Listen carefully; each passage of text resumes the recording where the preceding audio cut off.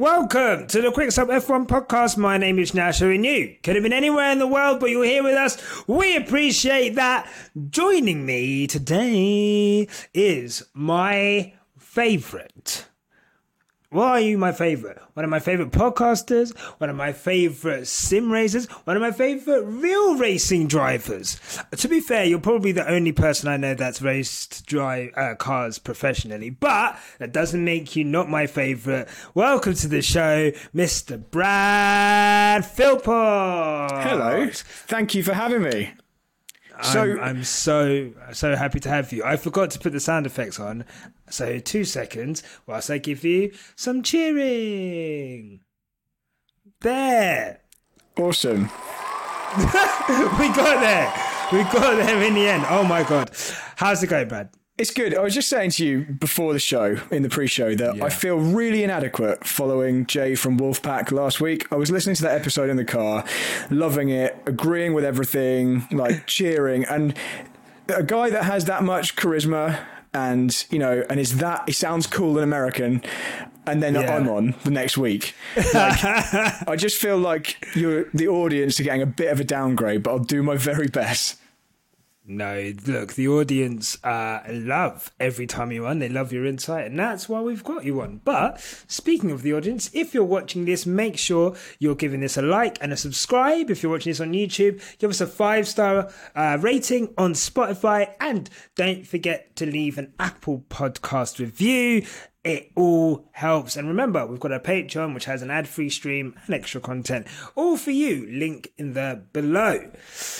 Brad, I would say you are here. The last time you were here was it before the season started? Maybe. Back when we were all like hopeful and we thought this could be a good year, and we'd suffered enough, but now it's going to be fine because this new car is the one, and then it wasn't the one. It's not the 1, the 2 or 3, but what are your thoughts on this season so far? I guess just from like a general spectacle of the sport. There's lots of chats about whether the regulations are working, I guess, depending on which stat you choose to pick up, whether it's the gap between Red Bull and everyone else, which, seems to be relatively bigger, or the gap between first to last, which seems to be smaller. So depending on how you cherry pick, how the season is going, some people are saying it's incredibly entertaining, some people are saying that it's not. What are your thoughts on that? I think this season proves that karma is not real. It proves that the good guys don't necessarily always come through to win. You don't get the rightful winners. It proves that all of our suffering over the last year and all of our hope was potentially a little bit misplaced, and maybe just we're going to turn into Ferrari, and next year will be our year, and we're going to be in that continued cycle. I hope that isn't the case. In terms of the rest of the spectacle, that isn't just the people I want to win. I mean, it kind of speaks for itself, doesn't it? Because Red Bull are just so far ahead, it's not even funny, and I'm just really struggling to keep my enthusiasm, knowing that we've got such a long season remaining, and I don't have much hope for a fight at the front, and I'm just trying to recalibrate how I see Formula One. I'm trying to enjoy it for everything apart from the win, which is a bit of a weird. It's a slightly different way to have to look at it. But yeah, the gap between the first and the second teams, whoever the second team might be week to week, it's massive, isn't it? And it's going to stay massive for a while. It's huge. I mean, I don't know. I've kind of normally I miss F1, I'm not going to lie. And especially if we have I think we had a similar break last year where, we didn't have China and I don't think they replaced it. And, there was like a bit of an extra gap. And normally I I miss the sport. But at this current moment in time, there's not much to kind of there's not much to look forward to kind of, going back. Like you say, if you're someone that focus on the battle at the front. And look, that's not a knock on Red Bull themselves, they've done an incredible job, and however you think they've done that job, cost cap or whatever, and cheating and not cheating, but I mean I guess it is cheating, but the or whatever happened in 21, at the end of the day, as far as we know, that car is relatively legal, and they've done an incredible job. So there's not much you could do about that. So as as a fan of the second or third fastest car, knowing that unless something significant happens to Red Bull, your chances of winning are pretty much zero. Yeah, it is a bit of a recalibration. There's not really much for me to look forward to, other than I think, making content about a race. I think 3 weeks without a race is just like, 4 weeks is going to be by the time we get to there. It's going to be like a lot of content without races. So I think that's what I'm looking forward to. But yeah, I mean, what is there to look forward to? So I lived through the Schumacher domination years. I've lived through. I've been a Formula One fan for a really long time. I've been through periods like this. I just don't think I've ever been through a period like this where I disliked the people who are winning so much. It's not just that my team or my guy isn't winning. It's that the ones that are winning are the ones I don't feel should be winning. So I never liked Ferrari. Back in the day when Schumacher was dominating with Ferrari, I never liked them, but I didn't like them because they were winning so much. I didn't have any other real thing against them. In later years, learning about their veto on the rules and that they probably did have some unfair advantages, I maybe liked them a bit less because of that. But in the period, I just didn't like Schumacher really because he was just winning so much, which is probably how a lot of people saw Hamilton and Mercedes over the last few years. But with Red Bull, I just actively disliked them for other reasons. We could list them, and you've done a brilliant job at documenting some of those reasons over the last couple of years. And so that's why it feels particularly annoying. The only kind of positive I can draw from this is Mercedes and by extension Lewis are not totally out of the picture. They're out of the championship picture or the wins picture most of the time, but they haven't slipped to they haven't done a McLaren. They've not just slipped to nowhere and they've got no hope. I think they'll finish second in the championship. I think that's a realistic, by what we've seen the last race or so. So there is some hope that they're going to be there or thereabouts. The only thing that sours that hope for me is, as much as I like George Russell, I think he's brilliant, I find him like an annoying fly buzzing around any potential success that Lewis might be able to nab. Russell's just there kind of in the background to take points or... and fair play to him if he does it on merit and he's just quicker than Lewis in a given weekend, whatever. But he's just, I'm just not like the Russell fan as much as I like Lewis. So there we go. No, I mean, look, that's like such a thing about this season, isn't it? That, I think the gloves are off on how people view George one way or the other. I think there's been enough evidence to suggest with George that he will always be rooting for number one. And, he is, whether that's self-preservation mode, wanting, he's got a 3-year contract. He's obviously going to want another one. And he wants to beat Lewis, obviously, because he's a racing driver. Why wouldn't he? Obviously, that is at odds with, having Lewis Hamilton in your team. So, obviously, Lewis is exactly the same. He wants to beat George. He wants to, he wants to be top dog. Obviously, wants to remain as top dog in that team. So, I think that with the lack of, how do I describe it? With the lack of, storyline at the front of the grid, I think it's going to really be a massive thing, this battle between Lewis and George. And I think already the narratives are starting to be woven. Look, George is 3-0 up in qualifying. Some people are using that stat as look, he's dusting him, when Lewis is ahead in points in the championship, and some people would use that. So I guess it's going to be an interesting thing going forward. Yeah, I think with the lack of, like you say, the lack of Red Bull intra-team competition, because Perez had his little moment in the sun where he was nearly at the front of the championship. How long did that last? And that's unless some random weird stuff happens, that's long gone. So you're right, people are going to pick up on the other storylines, and a juicy one is for the people that want to see Lewis's downfall or are thinking that he's going to that he's just past it or whatever, they'll pick up on any negative in the George v Lewis battle. And for everyone else, it's just interesting because they're so damn close on pace. The qualifying battle from last year was just unbelievably close, which goes to prove how good George is. I just wish, and just dredging up the past, I just wish George was there in 2021, where Lewis was super comfortable in the car and George would have probably been taking a second role, actually picking up the points that Bottas should have been picking up and taking away some that we wouldn't have needed. It wouldn't have mattered what happened at Abu Dhabi. But anyway. Not that I've got any residual pain still from that season. I mean, look, I've still got a lot of emotional damage from that season. I've got no regrets in saying that whatsoever. And you're right. And I think that's another reason. I mean, look, I didn't plan on talking about George and Lewis, but I think that's quite a good thing. Not quite a good thing. That is something that I was always kind of saying during 21 was like, Valtteri Bottas is not good enough for this role. And if he was good enough for this role, would be going into Abu Dhabi, Max Verstappen would have significantly less points. Now, the other argument some would say is, well, he might have taken points off Lewis, and then does it almost counteract if a team has one person at the front and you have two? Are they not going to take points off each other? So maybe there's that.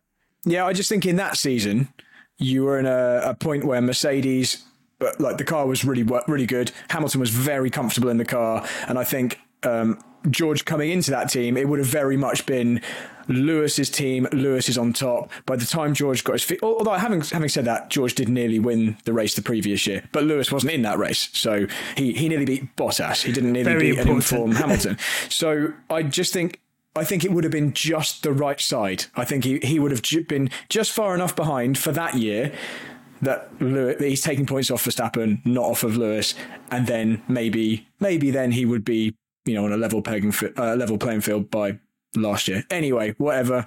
Maybes that didn't happen, but yeah. Positives for this year. It'll be exciting. It'll be an interesting fight, and I'm looking forward to that much. Yeah, I think no doubt, Lewis and George are going to have a really good battle. I'm not one of those people that just thinks that George is rubbish. Clearly George is really good. I do think Lewis is going to shade him over the course of the season. The qualifying thing is a surprise, but I think there's reasons for that. But we will see going forward how it goes. Speaking of Lewis took some time out this weekend, ballied up, looking like he was either going to rob a bank or he was very cold. And he went and saw Nick at British Touring Cars. Nick, who actually posted one of his best results. His actual best result. So congratulations. I think he was 7th. I think he was 6th. I think he was 6th in the end. There you go. Which is very good. So that's really good in a very packed field.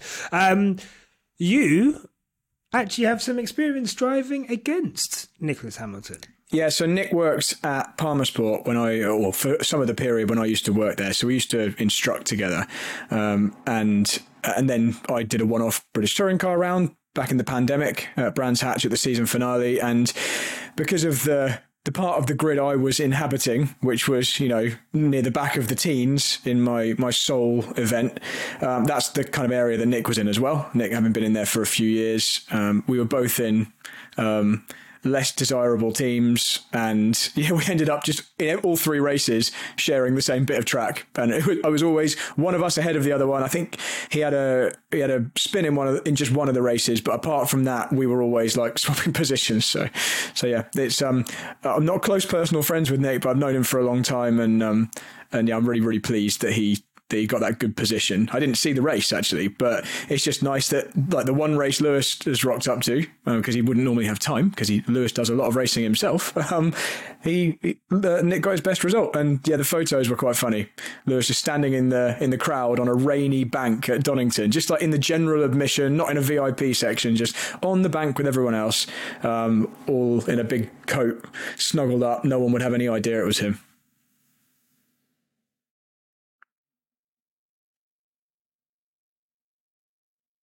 I'm on mute. I'm on mute.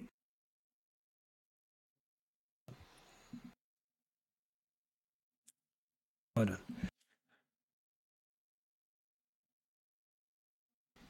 Now Hello? I can. Yes, now I can hear you. What a dickhead! Oh my god! I'm literally like, it's really confusing, the sign for mute, because then you press mute and then it's like, but it says unmute. So then you put. Yeah, I nearly did it several times. Oh, I'm not in great form at all. I'll tell you that. I can't believe I just did that. What I was going to say was. I think it was incredible. And I think, like, for those who don't know, Nicholas Hamilton has cerebral palsy. He drives a modified car that allows him, to race. I think it's just an incredible achievement, an incredible like poster for like, if you have dreams, go for it, and overcoming whatever like obstacles that may or may not come in your way. I just think that's an incredible thing to achieve that, and like you say, for him to achieve that result with his brother there, who we all know is a big influence on him, as any person's big brother would be, but let alone if your big brother was Lewis Hamilton. I just think that's an incredible advert for motor racing and just following your dreams in general. Yeah, it's he's really stuck at it. He's been going for a while in BTCC. And this is the thing about Nick. I don't think he accepts any funding help from Lewis, because Lewis could quite easily pay for him to be in one of the very best teams. And the fact that he is never in one of the good teams, despite the fact that they're more than happy to field an extra car if someone pays, because I've seen some rubbish drivers in front-running teams when they've paid the money. So that it's not that he wouldn't be able to get into a top team, but he never is. And that suggests to me that and he's actually said to himself, he's always self-funded. He's going out and finding sponsorship deals. And I'm sure being the brother of Lewis Hamilton doesn't hurt, but it's also not a guarantee you're going to get funding. And so I think he's always turned down help in anything other tand advice from Lewis. So fair play to him. Oh man, like it's absolutely incredible, and like I say, yeah, really cool to see Lewis at British touring cars. Like I say, just like trying to bags Donington. He said he hasn't actually been to Donington for ages. Obviously, you can't really imagine why he would. Probably since British Formula Renault. British Formula Renault in 2003, maybe 2002. Yeah. So it would have been a long time. Oh man, like it's that is a long time, isn't it? Have you ever been to Donington? Yes, I did my BTCC test. I've never raced Donington, funny enough, but I've done a lot of testing, a lot of instructing there. Cool track, and was supposed to host Formula One instead of Silverstone a few years ago, wasn't it? And then there was a whole big saga where they went bankrupt and it went back to Silverstone anyway. So yeah, right. And I think like I remember thinking at the time that like Donington's quite short, isn't it? Yeah, it was fine in 1993. Was it 93 where Senna had that amazing first lap in the McLaren? But the cars weren't as quick. They were using the full GP Grand Prix circuit, obviously. But yeah, wasn't massive, and that's why they had plans to massively extend it for modern Formula One, and it didn't happen. So it's back to how it used to be. But yeah, good national track that. But it's just so funny thinking of Lewis Hamilton stood there in the crowd and no one knew. But yeah, right. Just there, like ballied up. Like fair play to him, man, and fair play to Nick. Where do we go next? Well, actually, at this point, I'm going to stick an advert in. And if you don't like adverts, join our Patreon for an ad-free, feed. Sorry, let me tell you now, I've just come back from the stag do. My brain is not working at 100%. Absolutely. I feel like I'm watching myself do a podcast right now. Right. And I'm sorry for my... I don't want to interrupt your advert, So if you need to insert it now, anyway, that wasn't the advert. I know that wasn't the advert, but you're about to slot it in after you finish talking. I also feel just like you. I haven't been on a stag weekend, but I feel frazzled. I've been at Silverstone all day instructing in the rain, and so I've been looking after drivers for a charity, which I can probably name drop here. It's called Spinal Track. Yeah, so sure. It's a charity run by the FIA's Disability. I don't know what the right name is, but the person in charge of disability at the FIA, her name's Natalie McGloin. She's a paraplegic race driver herself, and it's for people with spinal injuries to drive race cars. And so I've been instructing drivers with hand controls in Golf GTI track cars around Silverstone Grand Prix circuit all day in the pouring rain, whilst probably it felt like 100 Porsches and Ferraris and other race cars were driving around with us. And I've just been doing my best to keep us out of the barriers all day. And I feel very, very frazzled. In fact, some of my drivers were excellent. But yeah, so I feel similar to you, although not because of probably the same reasons as you. Yeah, mine is very self-induced, whilst yours is, I feel like, I would be slightly frazzled by that, to be honest. Quite a lot of responsibility, and also like a lovely thing. And what I'll do is stick a Spinal Track link down below if you want to check out Spinal Track and everything they do, of course. Here's an advert. Enjoy.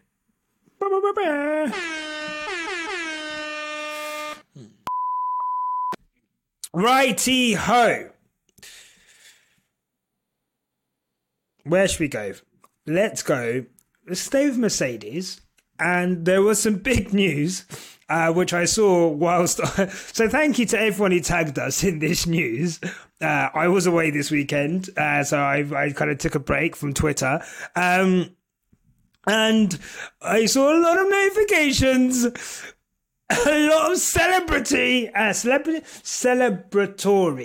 tweets announcing the news that Mike Elliott and James Allison are to swap places in the Mercedes technical hierarchy, which means James Allison no longer on his boats and hose dream. He's been brought in from the cold to assist with the upgrades and has had a big hand in what seems to be the much hyped Imola upgrade for Mercedes. I guess, Brad, what are your thoughts on this? Because there's been a lot of talk about Mike Elliott's position within Mercedes, obviously with the way that the car's gone and the concept, however you want to discuss, whether it's the floor concept or the side pods concept. He seems to have taken quite a lot of flack for that publicly.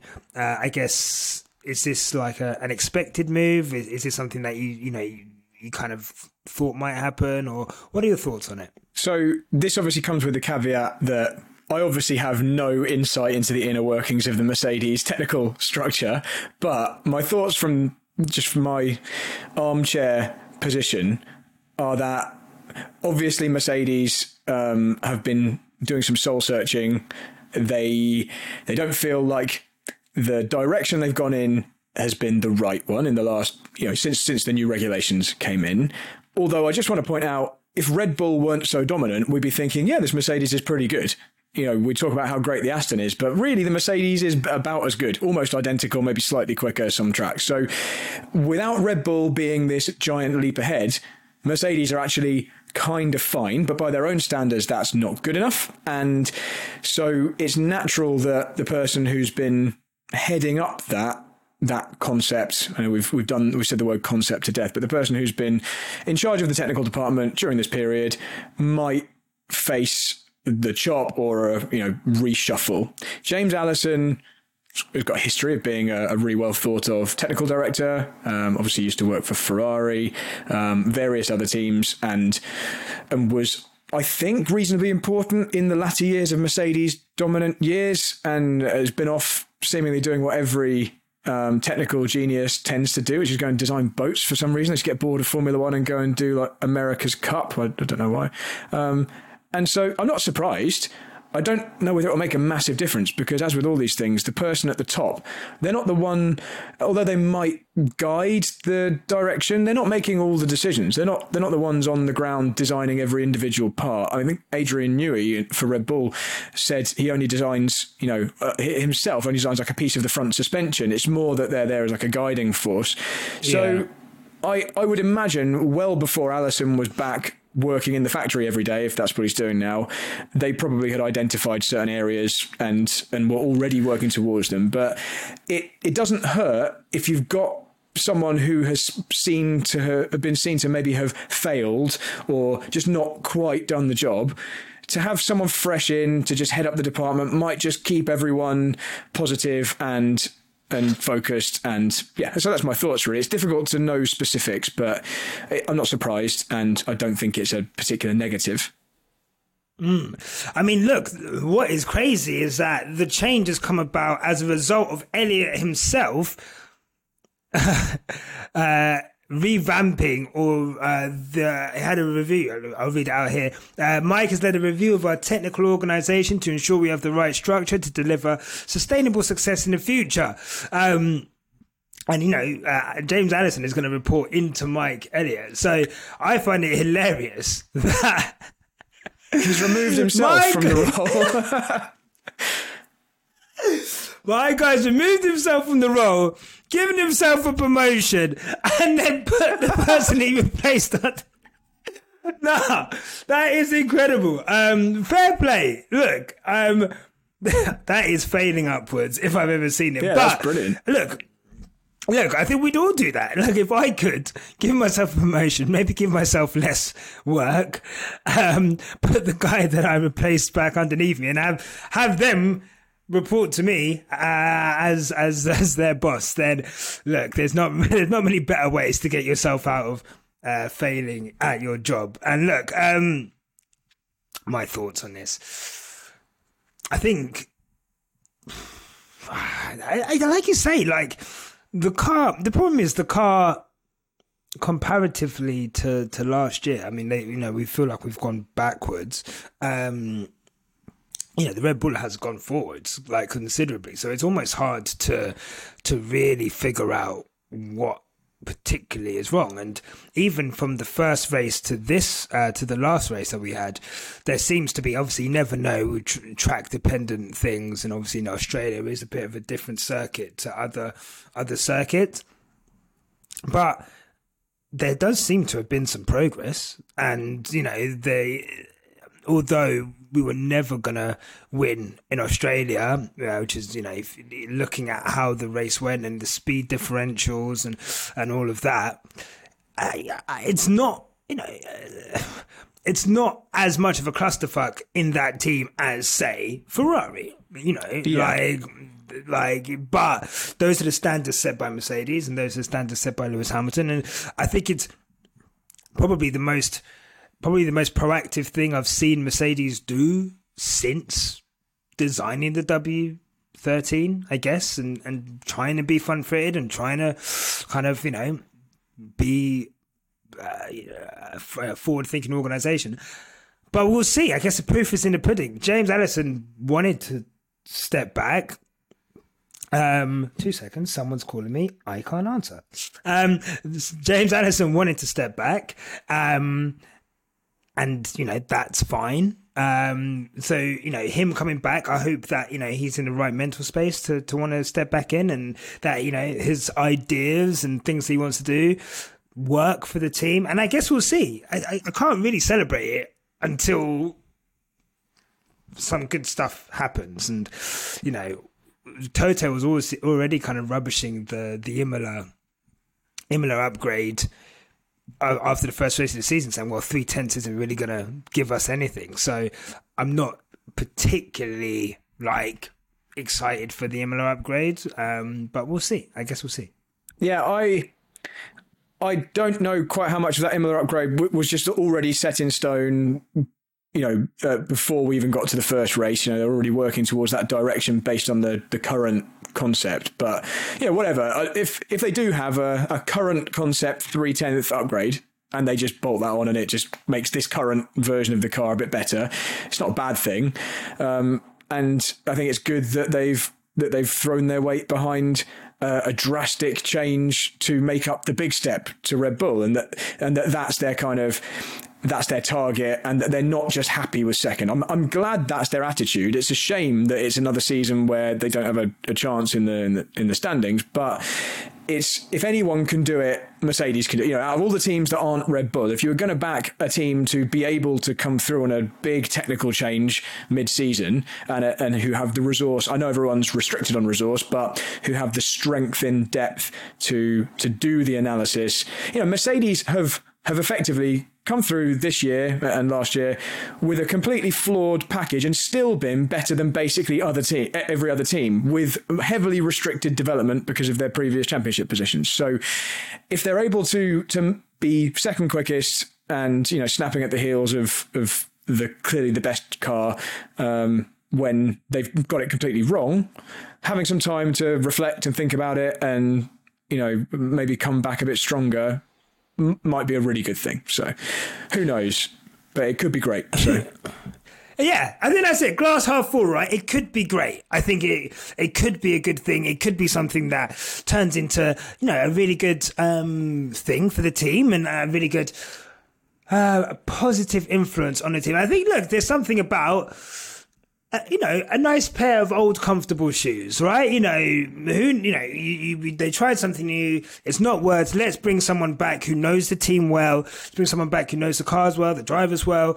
And maybe just that bit of confidence that can give, like you said, to the rest of the team. If there is like a technical, as a chief technical officer, if James is going to be overseeing a bunch of people whose confidence might be down right now, whose departments have got a lot of shit over the last year and 3 months or however long the season's been, and I just think there's nothing wrong with trying that, and we all know James is, like I say, very influential in Mercedes. And I'm choosing to look at it glass half full. I mean, with the way that they're saying that we need to make some drastic changes to it, it'll be interesting how much of that we see next season or how much is kind of put into next season. That's the one part I'm not too sure about.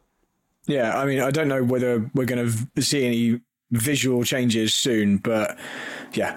One team we will see, and I don't want to really talk about them for very long because I find them super boring right now. One team that apparently we will see some big changes potentially this weekend will be McLaren, because I think the fruits of their giant overhaul, the reason that their car looks so basic this year, or looks so much like last year's car, as I'm sure you know, is because they realised quite early that they'd screwed up, and so they were working on an upgrade package from well before the car was launched, and that's this weekend is when that's slotted to come in. So visual changes there. I don't know whether we're going to see anything like that from Mercedes this year. I hope we do, just because it's interesting, and then we get some kind of idea if they're now headed in the right direction. My only fear is that in order to make up the time to Red Bull, they might have to be a bit slower before they're faster to have a concept which isn't as well developed, but then very, very quickly make progress. But yeah, let's see. Yeah, let's see. I mean, that was interesting. I mean, we can touch on McLaren really quickly. It's been bad for ages. It's been for a hot minute now. It's been bad, and I feel like it's crazy, right? I mean, maybe because expectations aren't as high with McLaren as they are with Mercedes, right? But I just don't see the same amount of vitriol or passion towards a team that looks pretty rudderless from the outside looking in. And of course, you would expect that the changes that come, things can only get better for McLaren. So you would assume that the changes they put in place for this weekend coming up are going to be good and will work, but there's a chance they it's not going to put them into podium places. It's not going to put them where Aston Martin are. It's going to put them, let's say, further good. Maybe they'll be able to fight with Alpine. Maybe they'll be able to. but Alpine don't want to be where Alpine are. And I think Alpine are another team that are looking to go aggressive this season with their update package. So, I mean, what are your thoughts on McLaren? And I guess what we're seeing from them, look, commercially they're great, and Zach Brown will always be able to, I think they've got like 47 sponsors or something. But what are your thoughts on Zach Brown, McLaren, and I guess where they find themselves this season? I guess where Lando and Oscar find themselves, and yeah, I think the start of this season they've been suffering because of how early McLaren realised they got it wrong, and how they basically just shut off development on this current car that we're seeing now. And so I think what we've seen this year so far isn't really reflective of what we're going to see for the rest of the year. Once this upgrade package comes, which the problem with this is that this upgrade package was instigated by the person who eventually got sacked anyway, James Key. So they didn't have confidence in him to keep him. And this upgrade package was, largely developed under his watchful eye. So I don't know what to say about that. But anyway, they're saying it's going to be quite a big step forward. The positives for McLaren are that they've got rid of Ricciardo, and Piastri is way more capable of driving modern F1 cars than Ricciardo. And so at least Lando's now being kept on his toes. At least they've got a solid handle on where they are with both cars. They score points with both cars at the last race. They're not quick enough to score points, but they have a pair of drivers who are good enough to take the spots when they become available, and that probably wouldn't have been the case with Ricciardo. Aside, Monza aside, and we can't just cling on to that's very much an outlier in the couple of Ricciardo years. McLaren were looking kind of all right up until the Ricciardo first season. Lando was getting so many podiums, and it was like they were on the exact correct trajectory, and it just stalled, and they've fallen back to earth massively. So I think maybe throwing all their eggs in the James Key basket, maybe he just wasn't quite as good as they thought he was, anyway, they need to do something, but maybe McLaren will end up being like a Williams, where they just kind of fizzle out. They cling on to the former glory for long enough, and then eventually they're just one of the bottom two teams. Hopefully that isn't going to happen, but again, we'll see. I'm not a giant fan. I find them a kind of a little bit meh, which won't be a popular opinion because a lot of people love McLaren. No, I mean, look, I'm the same. Obviously, I've got fond memories. I used to support... They were always like my second team, I would say, with McLaren. So when I was a kid, I obviously got into F1. And when I was a kid, I actually supported Michael Schumacher. Michael Schumacher was like my favourite. I think I liked his name. I liked the first full season I watched. I think I watched a bit of 95. Well, the first full season I watched, it's so long ago, was 1996. I think we're probably about the same. I think you're a little bit younger than me, aren't you? But I think so, yeah. I think our first proper season of taking it seriously is about the same. 96, I remember sitting and watching it. Yeah, watching every race. I remember staying up. I do remember staying up for Australia. And I remember all waking up for Australia, probably not staying up, but probably waking up for Australia. It felt like a very adult thing when you're a kid. Like I felt like I was up on my own. It's still quite dark, maybe.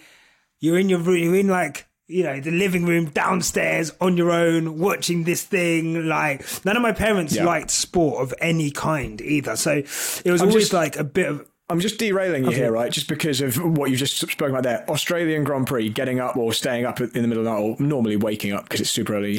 Waking up. That is one of my favourite things to do. Cup of tea, peanut butter on toast on the sofa, just like with a duvet. And I didn't get that this year because I was in Texas during the Australian Grand Prix. So I had this really weird experience of it was just on late at night. It was not prime time, but what time was it? It was on like midnight. So it wasn't too late. I didn't have to go to bed first. It was just I stayed up and it was on, and so that was a real weird experience. Anyway, sorry, I've derailed you. Carry on. You were saying your favourite driver was Schumacher. Yeah, my favorite driver was no, that's fine.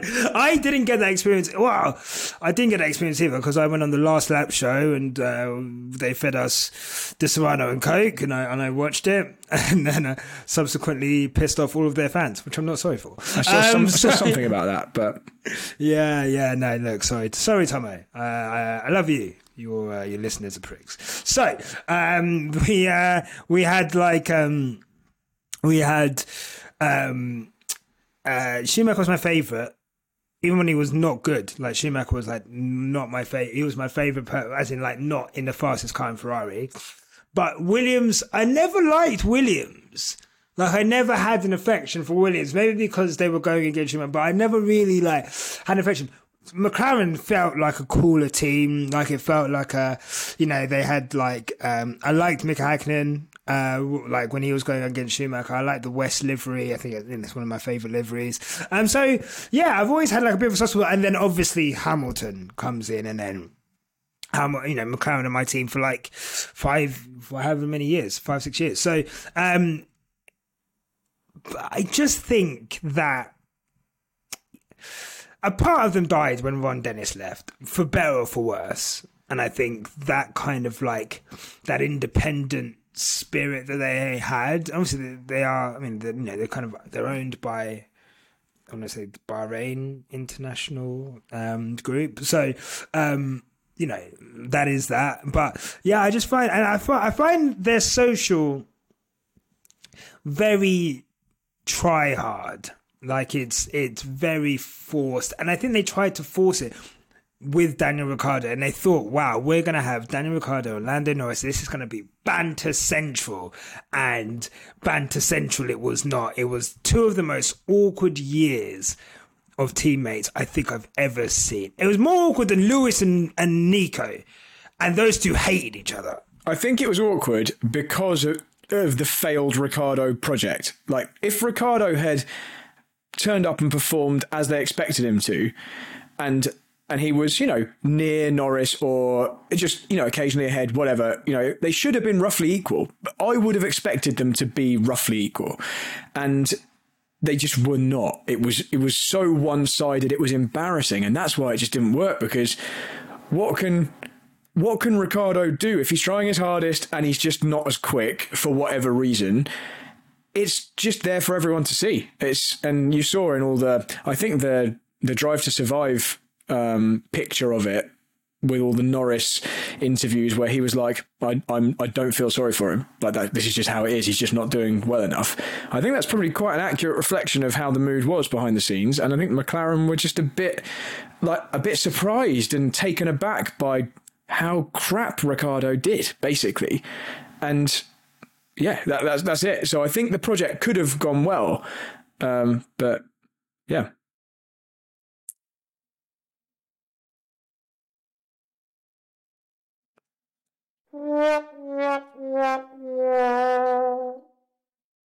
Can't believe that I set that up and didn't even have myself off mute. I just can't. I don't know what's going on today. This is a poor performance on my part. I'm giving a Daniel Ricciardo-esque performance today. And in that, I'm going to blame my tools. I just can't get to grips with this car. I don't know. Can't get to grips with this. I'm sorry. It's quite funny, actually. Ricciardo says that he has come out recently and said that scarcity of free F1 seats doesn't scare me. He knows that there's not many top teams that are either going to be looking for new drivers or have a seat available for 2024. But, he's gone on to say that he is, this was what my favourite part of this post was. It doesn't scare me. It's always been like that. And I knew this was going to be a risk, obviously removing myself from a seat. But I think it's clear what I don't want. I don't want just any seat next year. I don't want to start from zero and kind of build my F1 career from scratch. It's not coming from an arrogant. Unfortunately, Daniel, sorry to interrupt you, Daniel. You've had a bad couple of seasons and your reputation's in the toilet. So well, you need to suck it up and go to Haas when you had the chance and not demand however many million you're demanding. Because if you genuinely think you are as good as you think you are, you'll beat Magnussen convincingly, and then you'll look great, and then you'll have your chance at a top team again, and people will think, well, maybe the McLaren thing was just, there was something weird and he didn't get on with that car. But as it stands, you've removed yourself from the equation, having had 2 really bad years, and all anyone's going to remember is that you left with your tail between your legs because no one in a decent team wanted to put you in their car. You know, even Alpine had the option and they took Gasly. You know, he wasn't wanted by anyone. When you've been in that position, you have to rebuild yourself. So it's not, I don't appreciate that attitude from you, Daniel, because you don't just have an entitlement to a top team.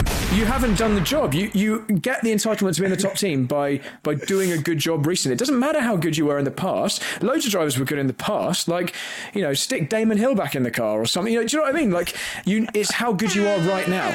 And so, yeah. Anyway. Sorry, ran over. No. Honestly, like, Daniel, I don't know who you think you are, buddy. You're not that guy. You're not that guy. And I just think that he is really, I don't know. I found him, I mean, sometimes, you know, Tandy talks about it sometimes, like you need to be deluded. You know, we need to be deluded about, you know, the F1 season right now, and let's just enjoy whatever we're getting out of this season instead of like thinking too seriously about what could have been, what isn't, this, that, and the other. But Daniel Ricciardo, I don't know where you think you're going to go. Like, you know, I don't think Red Bull are going to cut Checo's contract short unless there's a major bust up or a major fall off. And in all honesty, you know, if anyone deserves to go into that seat based on form, it's Yuki Tsunoda. You know, if you're going to have him in your junior team for 3 seasons, and then he comes in and beats the guy that everyone expects to be beating him, and, you know, he's a Formula E champion, F2 champion, you know, all of the works. I would be surprised. I mean, I wouldn't be surprised, but I would, you know, it would be, it's already a bad indictment on their junior program that they're having to get Nick de Vries in, and they're having to get Checo in, you know, which if that was one thing about Red Bull, which you could not knock, was their junior driver program. Like, it's provided so many drivers on the grid, past and present. And, I liked the fact that they always gave youth a chance. Having said that, I just don't understand. Daniel Ricciardo, a product of that. Like you say, like, look at Hulkenberg. Hulkenberg has pretty much restored his F1 reputation in 3 races simply by beating Kevin Magnussen. And like I said, like, it's weird in Haas. You don't really know who is good or who is bad. Like, Schumacher beat Mazepin with all Schumacher's all right, and then Magnussen beat Schumacher with Magnussen's all right, and then Hulkenberg beats Magnussen, and now it's, you know, like, what is the standard of driver in that car and team? But all you had to go in there was he could have beaten Kevin Magnussen very easily, restored his reputation, hung around the paddock, and then, you know, who knows? But the thing that's is, how it works. That's what you're supposed to do. Unless you don't back yourself, unless you're worried that you're not going to be able to do that. It's not like the past where, you know, in 10 years ago, 5 years ago, maybe, if you weren't super young and having instant success, I think this is part of the Verstappen effect. If you didn't just come in and you were amazing immediately, then you were out. That isn't Formula One now. Experience is valued more. So Ricciardo has time. He's not one of the very oldest. He's not one of the youngest, but he's got enough years. If Hamilton's got enough years, and if Alonso's still going, then Ricciardo's got enough years left that he could have done that rebuilding phase. And that would have been, I think, more sensible. I think just sucking it up for a year, beating Magnussen, unless you don't back yourself. And I just worry that it was more of he was so bruised by just how much of a trouncing he got. It wasn't just like, on balance, Norris was quicker, or like 60% quicker. It was like 95% of the time Norris was convincingly quicker. Not even like, it wasn't just that he was ahead, he was like quite far ahead, further than you should be. So, you know, Ricciardo was considering being 1/10 off of Norris as a big success in a weekend. So this is why I think he didn't back himself. I think if he was confident, he would have gone in and smashed Magnussen or whoever, wherever he ended up going, if he went to a different lower team, Williams, whatever. I think he would have done it, because that would have restored your reputation. and you've in 3 years' time take little steps and you're back up and you're back in the shop window. Perez got himself in a Red Bull. I was going to say that's that. If anyone's the example of that, it's Perez, right? It doesn't work out at McLaren. You go to other teams, you go to, was he at Force India that whole time? Yeah. So he's at Force India / Racing Point.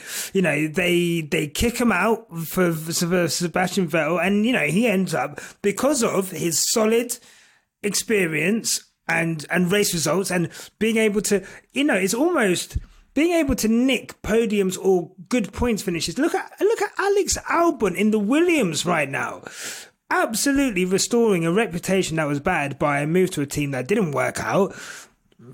And then you go from there, and I'm sure, whether Alex Albon will ever go to a top team again, that's up for debate. And maybe he's found a home for himself at Williams where he'll be able to grow with the team. But going out of the sport completely is crazy. Yeah, you don't rebuild a reputation like that. Although I think he's just hoping people forget about. I think he's hoping he goes away and all people remember is the successful years. But yeah, I just don't think it's the way. Anyway, yeah, I've made my Ricciardo feelings pretty clear, and that's fine. And look, me and Daniel, we cannot blame our tools. So, I take full responsibility for carrying on talking whilst I'm on mute. So, one other thing that I wanted to discuss today was... I don't know, actually. I don't even know how much... So, there's rumours that... The big rumour in the paddock... No, I'm joking. But before we get to that, there's talks that's coming out of Italy. Personally, I think this is just a lot of people being bored, but people are saying that Charles Leclerc has been talking to Mercedes. It's an open secret that Mercedes are lining up Charles Leclerc for that seat. Should Lewis go, and obviously, the longer that Lewis Hamilton doesn't sign a contract with Mercedes, the more that these rumors are going to pick up pace. I guess let me just ask you: do you have any kind of belief in those rumours? I think that Leclerc for Hamilton, if Lewis decides to retire, if and when he decides to retire, I think Leclerc's a great shout for that seat. I don't know who else I would consider putting in except Leclerc, to be honest. I feel like the bad parts of Leclerc's performances in the last year and a half or so largely stem from Ferrari failing him and him having to try extra hard to make up for it, or being frustrated that the car is nearly quick enough and then isn't quite quick enough, or breaks down, or Ferrari making terrible strategy calls or whatever. I feel like a positive environment like Mercedes, if Mercedes get their act together and provide him with a decent car, I think it'd be a great home for Leclerc, and I think a Leclerc and Russell partnership would be awesome. I just don't see Lewis making that decision to retire yet. If Lewis sees any opportunity that Mercedes are going to sort themselves out, he's going to be there as long as it takes for that. I think the Lewis retiring time would be if he went and won another championship, or if it was just a prolonged period of Mercedes sucking, which I don't think is going to be the case. So, but with that aside, if there was an open seat at Mercedes, Leclerc, perfect, great, get him in the seat. Yeah, it's interesting, isn't it? I can't think of, if I had to put someone from the sport into that car, I guess it would be between between Lando and Charles. Oh yeah, Lando's another great shout. Actually, Lando is another good shout. To be honest. Now I don't know who I'd choose. I think maybe the only problem with Lando is he hasn't had the opportunity to prove for once and for all that definitely he's the guy. But I'm pretty confident that Lando is as good as anyone. I think Lando is essentially Verstappen in a McLaren. So I think the performance gulf between Lando and Ricciardo was bigger than the performance gulf between Verstappen and Ricciardo, with all the caveats about, Verstappen was new in the team, etc., etc. Yeah. And maybe the McLaren didn't suit Ricciardo. But I think Lando is the real deal. and just doesn't have the opportunity to show it. Or I think I'd still take Leclerc though, because I prefer him. I think he's nicer. So yeah, what I was going to say was the relationship between George and Lando. I think it's clearly kind of broken. I don't know what's happened there between the two of them, but how close they were, during basically when George was at Williams and Lando was beating him, the relationship was great. And I think once George has gone to Mercedes, and it's probably very much focused on that, and Lewis Hamilton's got him in a simulator for like 20 hours a day whipping him, and I'm sure George doesn't have time to do as much sim stuff anymore, whatever, iRacing. I think that I just think for all their intra-team rivalry, I think George is Team Lewis and Lando is Team Max, and there we go. That's my reasoning. Yeah, no, yeah. That's the kind they would go out to dinner. That would be like the groups they'd go in, I think. Yeah, I think so, 100%. And I think I don't trust that intra-team battle to not get very toxic. I don't think Lando handled the Daniel Ricciardo situation incredibly well, if I'm going to be honest, in terms of his little comments and his remarks. But also, I guess if you're pounding your teammate, I don't care about whether he's suffering or not. That's not my problem. But I don't think politically Mercedes is a lot more political than McLaren. And, George is almost struggling right now with saying the right thing at the right time, but he's PR 63, so I don't know how Lando would take that. I think Charles, look, I would like to see Charles at Mercedes. I think Charles would be my choice. I think Charles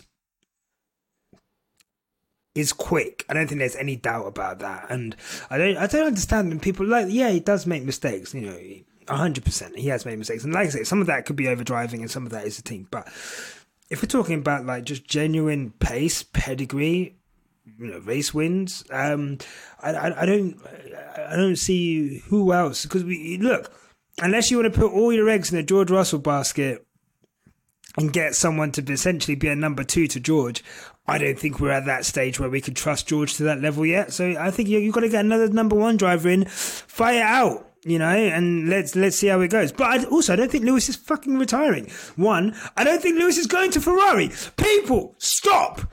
Stop this now. It is crazy that they keep peddling the Lewis to Ferrari rumours when he keeps coming out and saying it's Mercedes or nothing. Lewis won a whole world championship and hadn't signed a new contract. I don't understand. It's fine. These things happen. I don't doubt that there is some negotiating going on, but I don't know. I'm just going to choose to take Hamilton at his word. I don't think he's going to go to Ferrari because I don't think Ferrari suits him as a team. And two, they're shit right now. I just don't get it. There was a time where Lewis to Ferrari might have been realistic, but not now. Ferrari just repeatedly demonstrate that they are not up to the task of being a championship contender. They've dropped the ball so many times, and who in their right mind, given the choice, even just for a change, and because Ferrari are a big, impressive name, who would go there based on their form over the last few years? The best thing I can say about Ferrari over the last few years is they nearly made a good car last year. But it was only good when it was so unreliable it was launching engines and then they had to turn it all down and all that kind of, they are just not a desirable team. They don't have the gloss that they once had. I don't think Ferrari will win a championship for quite a long time. There's certainly, all the while, Mercedes is still involved and Red Bull still taking Formula One seriously. Ferrari aren't in the hunt for a title for me, and Lewis isn't stupid. So, yeah, I don't think... I think there was a time where he might have seen it as an attractive place to go. Maybe when Vettel was challenging for a championship, that Ferrari, he might have thought, well, if Vettel can nearly beat me in that car, I will be miles ahead in that car. Maybe he would have been attracted to, but not now. No, not now. I think, like I say, if the fallout from 2016, let's say Nico had stayed, maybe Lewis goes to Ferrari. But again, look, they had Vettel in at that point in time. So it would have been interesting to see, if that option was there. I just don't think at this current moment in time that it's something that, he would go to. he's got all of these, directives, and he's supported. Lewis Hamilton is more than a racing driver right now. I think people need to understand Lewis Hamilton is a brand. He is a philanthropist. He is looking to leave a legacy which is bigger than the amount of wins he has and the titles he has. Because let's be honest, he's done basically more than everyone in the sport on that level. Once you've achieved it all, and of course, obviously, there's the World Drivers' title total, which some would say he has 8. Obviously, the record books say otherwise, unfortunately. Well, Felipe Massa wants to make it 6. So is that... I don't know whether you've read... I just read today that he's fully lawyered up, and Massa's like, he's really pushing on with this. Singapore 2008 means that Massa somehow should have been champion kind of thing. So, yeah, what do you think about that? Is Lewis going to have dropped behind Schumacher instead of being level with him? I mean, Brad... What do you want me to say? I mean, he's not even clutching at straws right now. I don't know what Felipe Massa is Mufasa hanging off Prize Rock, like praying for Scar to pick him up. I don't understand. Brother, nothing's gonna happen. One, they removed Renault from. Well, they haven't removed Renault from. Did they remove Renault from that champion? From the. What did they do? No, they penalised the people involved. So the race results stood. Yeah. So Alonso still got the race win. That's still in the record books. Yeah. But Pat Simmons and Flavio Briatore were banned from F1 for a period of time. But I'm pretty sure, and I haven't looked into this, I haven't taken this super seriously, but I'm pretty sure if anything was going to change, Alonso would lose the race win, and I'm pretty sure whatever happens to that result in that race, wasn't Massa either out or at the back because he drove off with a fuel hose attached. So the correct thing... You can't go, as we've found out in recent years, you can't manipulate certain things after the race is finished. The FIA are not, they're happy to manipulate things during the race, but once it's in the past, they don't want to change it. And the thing they'd have to change would be to, I don't know how Massa could possibly get enough points that he then would win. I kind of feel that maybe... I need to look at exactly what the result ended up being, but I've got a feeling that he was out of the race. So Alonso not winning won't have made Massa win the championship. Like, that's what the correct penalty would be to take away the win from Renault and Alonso because that team cheated. But aside from that, like, he's really, like you say, clutching at straws for sure. But... I mean, look, anyway, it's funny. It's amusing. It's funny as fuck. I mean, look, he actually, like I say, he drove. He had a botch pit stop, went out to finish outside the points with Hamilton finishing in 3rd place. Right, so it would have promoted. So if they remove Renault, it'll give Hamilton more points and mean that he definitely wins, and it doesn't matter what happens to Glock on the last corner of Brazil. So what's he on about? Yeah, I think he wants the whole race voided. And look. That just isn't how it works. You would void a race. So I'm going to get on my high horse here. You would void a race if the organisers had done something wrong. So, for example, Abu Dhabi 21, I think there's a legitimate case to say that race could have been voided because the organisers did something well outside of the actual regulations. That wouldn't have helped Hamilton. Verstappen would have still won the championship. But I think I still would have gone away with a slightly better taste in my mouth because it would have felt like they'd acknowledged that, we did something which wasn't allowed. It would have, again, if they had done that, it probably would have not been, it wouldn't have been the right thing, but I would have understood it. That wasn't the case at Singapore 2008. You don't void everyone else's points because one team cheated. You remove that team from the standings. That's how sport works. You don't say, oh yeah, that Renault who won the race cheated, therefore everyone's disqualified. That isn't how it works, Massa. So the most he could hope for would be that Renault and Alonso would be removed from the standings, which they probably should have been, and all that would have done is give Hamilton more points. So he's being deluded. He's been very deluded. And also, I just want to say that the 2008 Singapore Grand Prix is a classic example of how shameless F1 are, because they still are like, well, Fernando Alonso, his best race win has been when he come from 15th place. And like, that is unbelievable. Guys, any other sport would be looking to bury that. And this sport is so shameless. They'll sell mugs of Abu Dhabi in their F1 museum. They will. Was that an official F1 mug? Was that really sold by F1? I never really quite got to the bottom of that. It was. That's crazy. It was in their museum. I thought maybe it was like a fan created, Etsy mug. Wow. Okay. Yeah, that is shameless. So an F1 personnel bought it. Anyway, that's neither here nor there. So I think, I mean, look, Felipe, baby, I love you. You're a lovely personality. I love every time that you are on TV. I've got so much respect for you as a driver, everything you've overcome. Buddy, you need to hang it up. What I will say is this, though. He is taking him to court because Eccleston has conceded that both he and former President Max Mosley knew about the incident in 2008 and intentionally kept it a secret to protect the sport, knowing that an investigation would have affected the outcome of the title race. I mean, for me, you would, like I said, you would expel Alonso and whoever. And then, I still don't see anything from what you've just said there that would suggest that if Mosley and Eccleston had allowed an investigation, if they told anyone about it, made it public, allowed an investigation, yes, it would have affected the title race. It would have handed the title to Hamilton. That's what would have happened. So I don't understand what Massa's point really is. Yeah. Have I ever told you a Felipe Massa anecdote about when me and Massa spent a hour or so on a bus together, sat next to each other? No, please.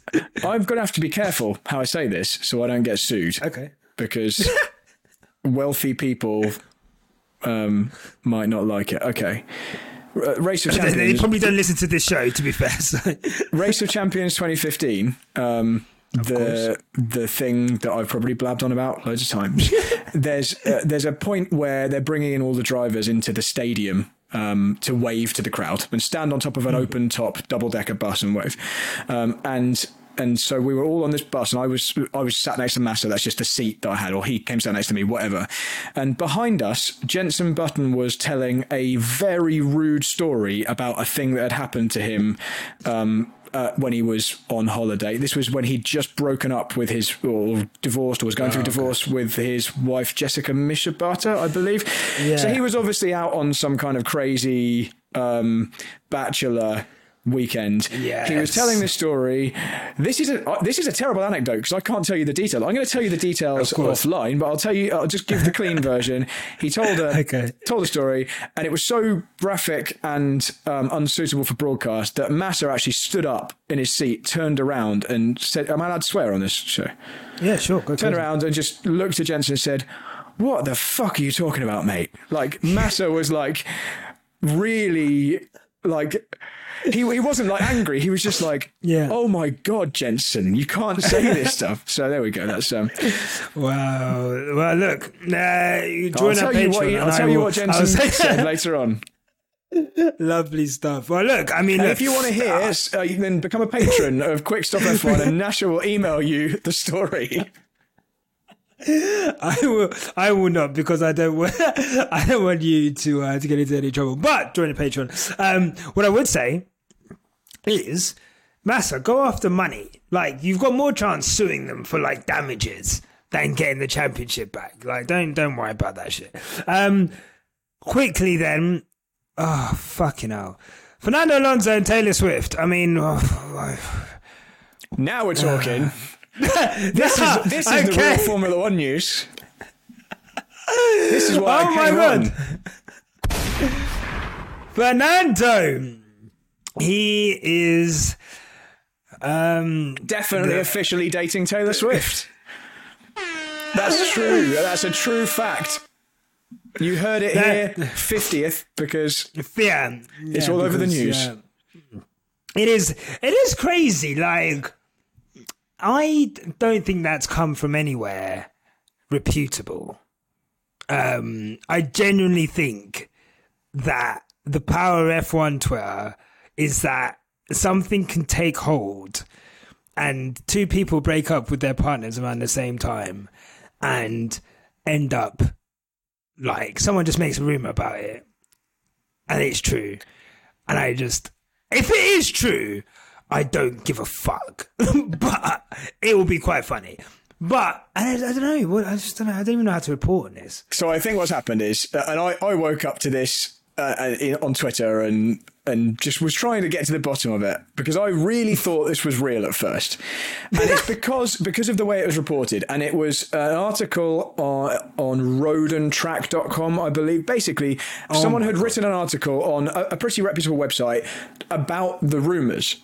And so they picked up on some social media rumours, which I don't think were very big. They then wrote an article about it. The article had a bit of a clickbaity headline. I can't remember exactly what it was, but it was something like the F1 story I didn't expect to see. They didn't make it completely obvious, or it definitely wasn't obvious in the title, that this was not substantiated and was just a rumour gone mad.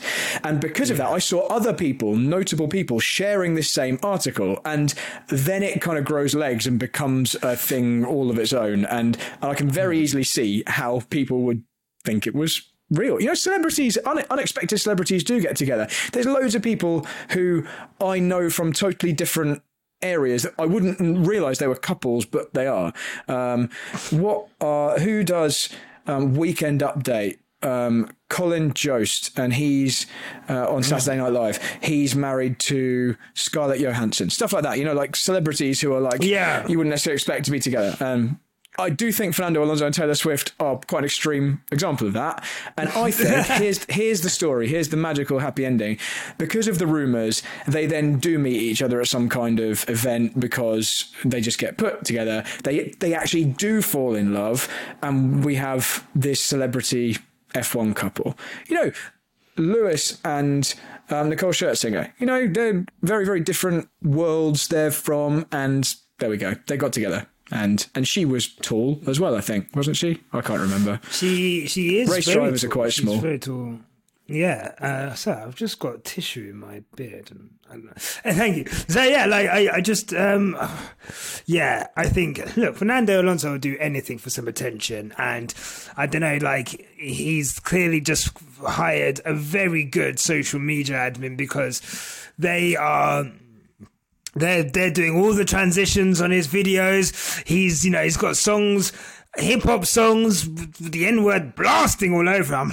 Fernando, I didn't know you listened to this shit. But they've clearly got someone young in there, and he's put out the TikTok today of him listening to famous Taylor Swift song Karma, and giving a little wink. And I'm not going to lie to you. If Fernando Alonso is happy, then I'm not happy. So actually, I hope that he's alone, really upset, not happy with his personal life. I hope that the breakup is doing him real bad, real dirty. I hope it affects his driving. And fuck him. Join. So I don't feel quite as strongly about Fernando, but I totally understand. The only reason I don't feel as strongly about Fernando is because he's old, and I like the older drivers continuing to do well, because that means I'm not necessarily completely washed up. And he's one of only two F1 drivers who are older than me, so that's the only reason that he has my kind of vague occasional support. But yeah, I think I agree with you in most areas.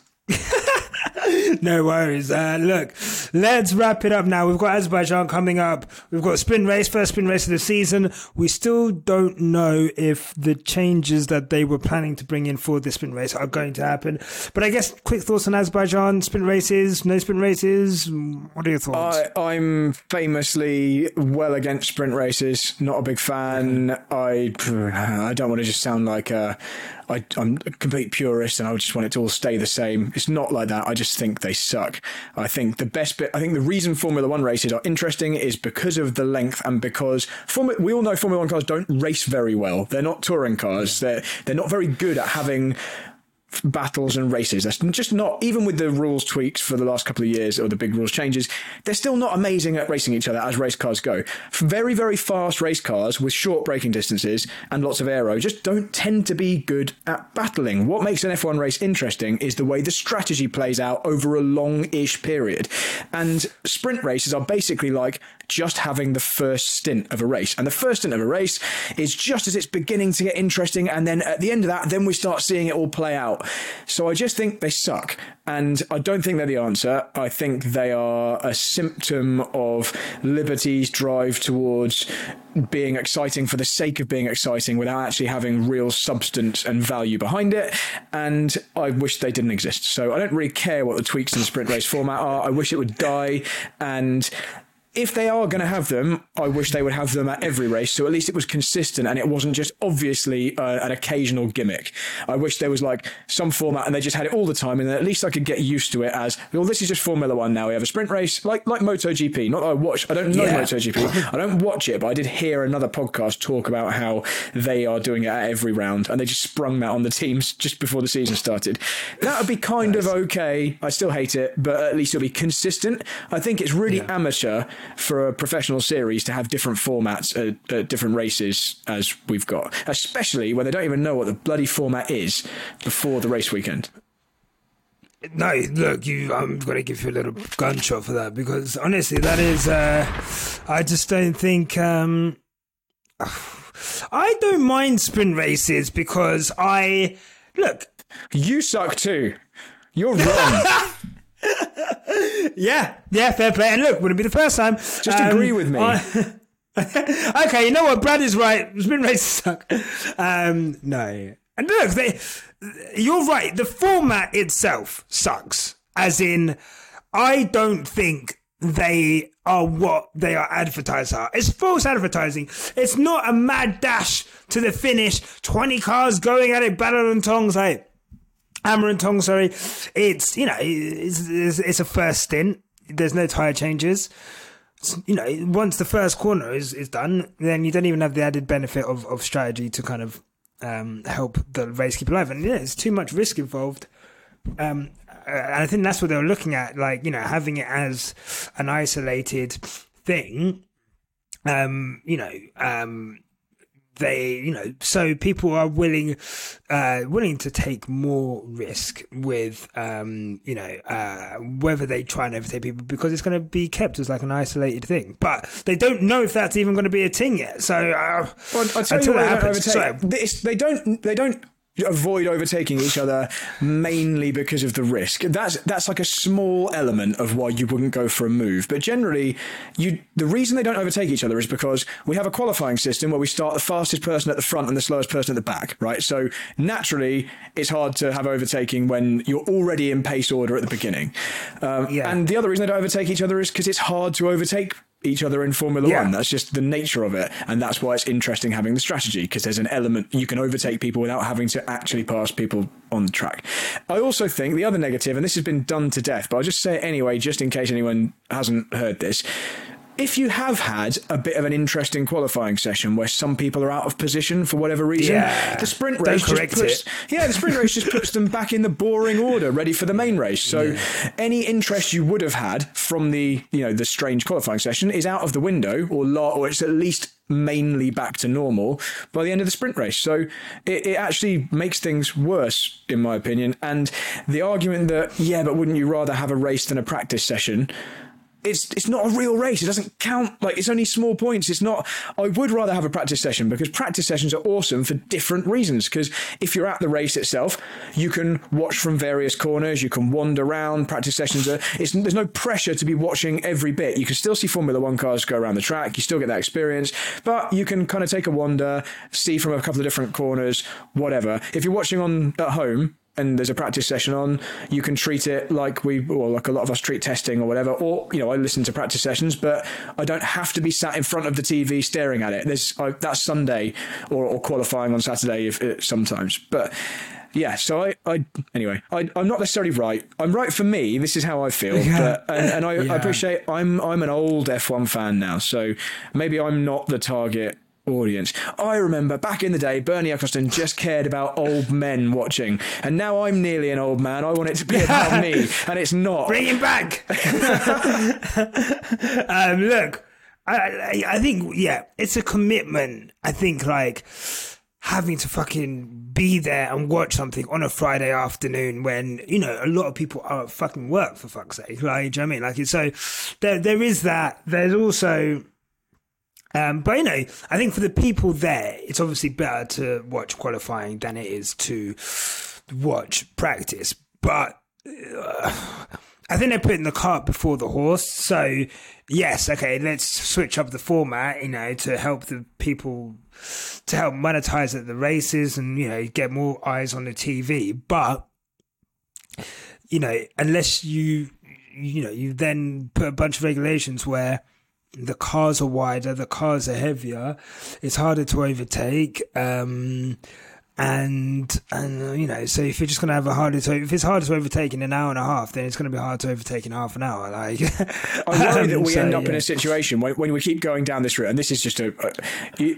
listeners don't need to hear this, but I'm just going to rant for a moment anyway. I worry that we end up in a NASCAR situation where you have things like stages. So we already nearly have this with the way that the race directors are so trigger happy on red flags or safety cars or whatever. Yeah. I'm obviously completely fine with them using those safety measures when they're required, but it's no coincidence that in recent years we've had an enormous uptick in the number of safety cars and red flags. There's very, very clearly been a mandate or some decree by Liberty or whoever's making the decision that use these more often because they generate excitement. And I think Australia was a bit of a culmination of that. But I worry that we get into a NASCAR situation where the race never is allowed to just play out as a complete race. You have stages and then they bunch everyone back up again. And then you have another stage and you bunch everyone up again.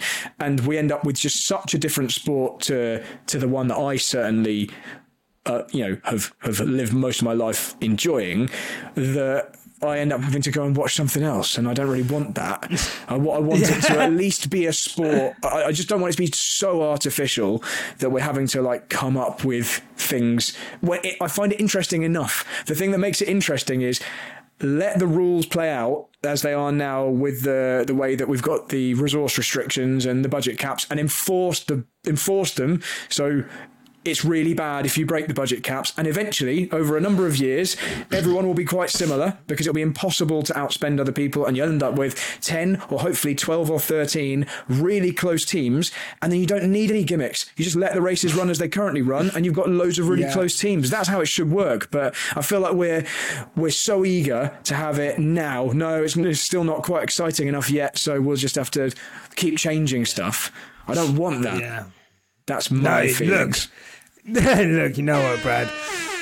That's why, you see, you always put yourself down like, oh, I'm not interested in it. And look, you've just delivered a soliloquy there that I actually almost convinced me that I'm 100% against sprint races. And now I'm up to 90%. Purely for the fact that because I think I don't mind practice, and I don't know. And going back to the safety car thing, oh my god, what's that? Going back to the safety car thing, and the fun element of it, I think if they were just upfront about it and just if they, every time someone goes in the wall, there's gonna be a safety car, whether we can get it out or not. Done. Do you mean? Every time someone retires, there's gonna be a red flag. Whatever. I'd rather they just said it than again, pissing on my shoes and telling me it's raining. Don't lie to me, bro. Like, and you know, try and generate fun out of situations where there's just no need for it. IndyCar is a great example of that, right? You know, when you watch IndyCar races, and those of us who have Sky Sports F1, we've got the ability now to watch every IndyCar race live. So I'm a bit more up to speed on this than I would have been in the past. I do watch them. I really enjoy watching IndyCar. It's really good racing. I love IndyCar. Every time I put it on, I'm like, when you have loads of cars that are all really similar to each other, you get good racing. It's unbelievable. So you know that any time there is a bit of debris or anything that could potentially cause a safety car, it will definitely be a safety car. And the teams take that into account with their strategy. But what we have in Formula One is it's quite an inconsistent application of it. You sometimes will think, well, this is definitely a safety car, and it's not. And other times you're like, well, that doesn't need a safety car, and this suddenly is. If it was just every time, then the teams could at least... Okay, it does sometimes unfairly disadvantages certain people and advantages others. You end up with IndyCar, Marcus Ericsson winning a bunch of races that he might not have, probably shouldn't have done. But the teams have an opportunity to build that into their strategy. At the last race in IndyCar, you could see teams are making a conscious decision. We're risking it by staying out longer, because if there's a safety car, we're screwed. But yeah, you just don't know in Formula One what could be completely the right decision. Basically all the time, it gets completely ruined by a yellow flag that actually is turned into a safety car, and it probably shouldn't have been. So yeah, I agree with you. Just be open about it. You know, if we're just going to do it to bunch up the field all the time because that's what we need for the entertainment, then tell us that every yellow flag is now a safety car. Yeah, exactly, right. Or, you know, because look what happened in Australia with George. I think they said that the debris on the gravel and stuff on the track and the need to fix the wall, I believe, were the reasons for it. But one of them, I think, maybe you could have justified. Maybe the Albon, was it Albon where he damaged the barrier? That's the Albon one, whatever. But when there's like loads of them, it becomes pretty clear what's going on. Yeah, it's ridiculous. We're not that stupid, and the Formula One drivers themselves, enough of them said over the radio, this doesn't need to be a red flag, or words to that effect, that we're all cleverer than that. We are all cleverer than that, and I think that's a good place to end it. I'm not going to lie to you. I think we've done a good show. I think I'm going to go get myself a lovely gin and tonic. I've been very jealous of you sipping on that. But before we go, where can people find you? Okay, so people can find me mainly on Twitter, although it's dying, isn't it?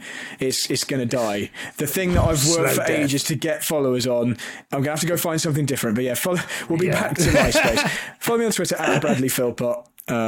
See if I can get to 20,000 followers before I have my account deleted or have to go. You can follow me on YouTube or go and subscribe to my YouTube channel as well. I'm not really producing a whole lot of content at the moment. There's a lot of real life stuff and work and whatever. But if something interesting happens in a Formula One race that I feel people need to hear my opinion about, if it's a racing incident, we haven't really had much of that to discuss recently, but I will make a video about it, and I've got a load of those from last season on my YouTube channel, so just search for Brad Philpot on YouTube and see why for certain Perez crashed deliberately at Monaco last year and stuff like that.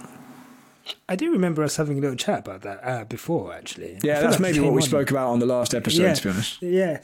But the podcast?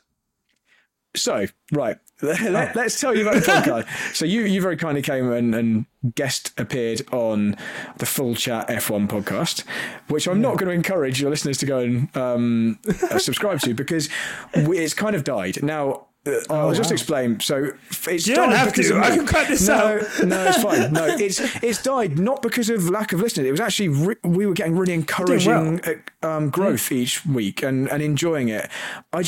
As predicted, unfortunately, Spanners was right. Spanners from Missed Apex told me that we would have pod fade from lack of squad depth, because it was just me and my friend Alex Van Gene, and we have had pod fade entirely because of me. It was too much work each week to make it happen and be a standard that I was happy with, and so I kind of called it. And sorry to everyone who came and listened. But yeah, Full Chat, I think, is dead. There's too many other good F1 podcasts as well, like Quick Stop F1. So listen to Quick Stop instead. You are. That's why you're here. Thank you so much. No, look, I could go. Look, I got exhausted last season, trying to keep the podcast going and do all the extra other stuff, and even this season, it's been hard. So I can totally understand any creator who, unfortunately feels the bite of having, you have your job and you have the things that you do, and then you have this passion that you have and you want to put time into that. But then, you got to put time into the rest of your life as well. And, something's got to give at some point. And, I think it's not always the thing you don't want. At the point it becomes a real chore, at the point you're like having to force yourself to do it because it's another job on your list, it's not going to be as good as you want it to be. Yeah. You need to be loving it for it to be good. And the things that I do, I really enjoy and I love. So I want to do stuff that doesn't feel like a chore. Like going to see Quick Stop live in London. Fuck me, I'm an idiot. Have I not even mentioned that yet? Oh my God. We're doing a live show. There's still some tickets left. Not many, but there's still tickets left. We're watching Brazil 21. And then there's going to be a live podcast afterwards. It's at Everyman Cinema in Broadgate. It is a gorgeous venue. There's going to be free popcorn for everyone, free drink for everyone, soft drink, alcoholic drink, whatever you want.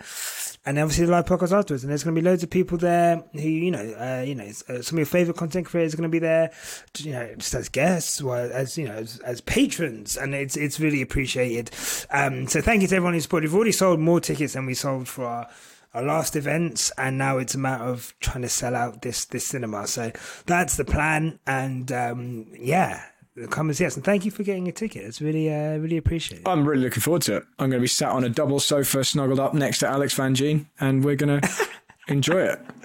That's awesome, man. That's really cool. And you watch F1 on your sofa at home, so we thought, why not bring like a classic race to a cinema, which basically you're sat on a sofa. So I'm really looking forward to it, man. I'm really looking forward to it. But yeah, thank you for buying a ticket. And thank you for coming on the show. Let me just give you a cheer. What a guy. What a guy. Such a pleasure. And thank you. Yeah. Anything else before? No, just thanks for having me on. I'm not just blowing smoke. Like I'm a genuine fan of the show, so it always feels like a real privilege to.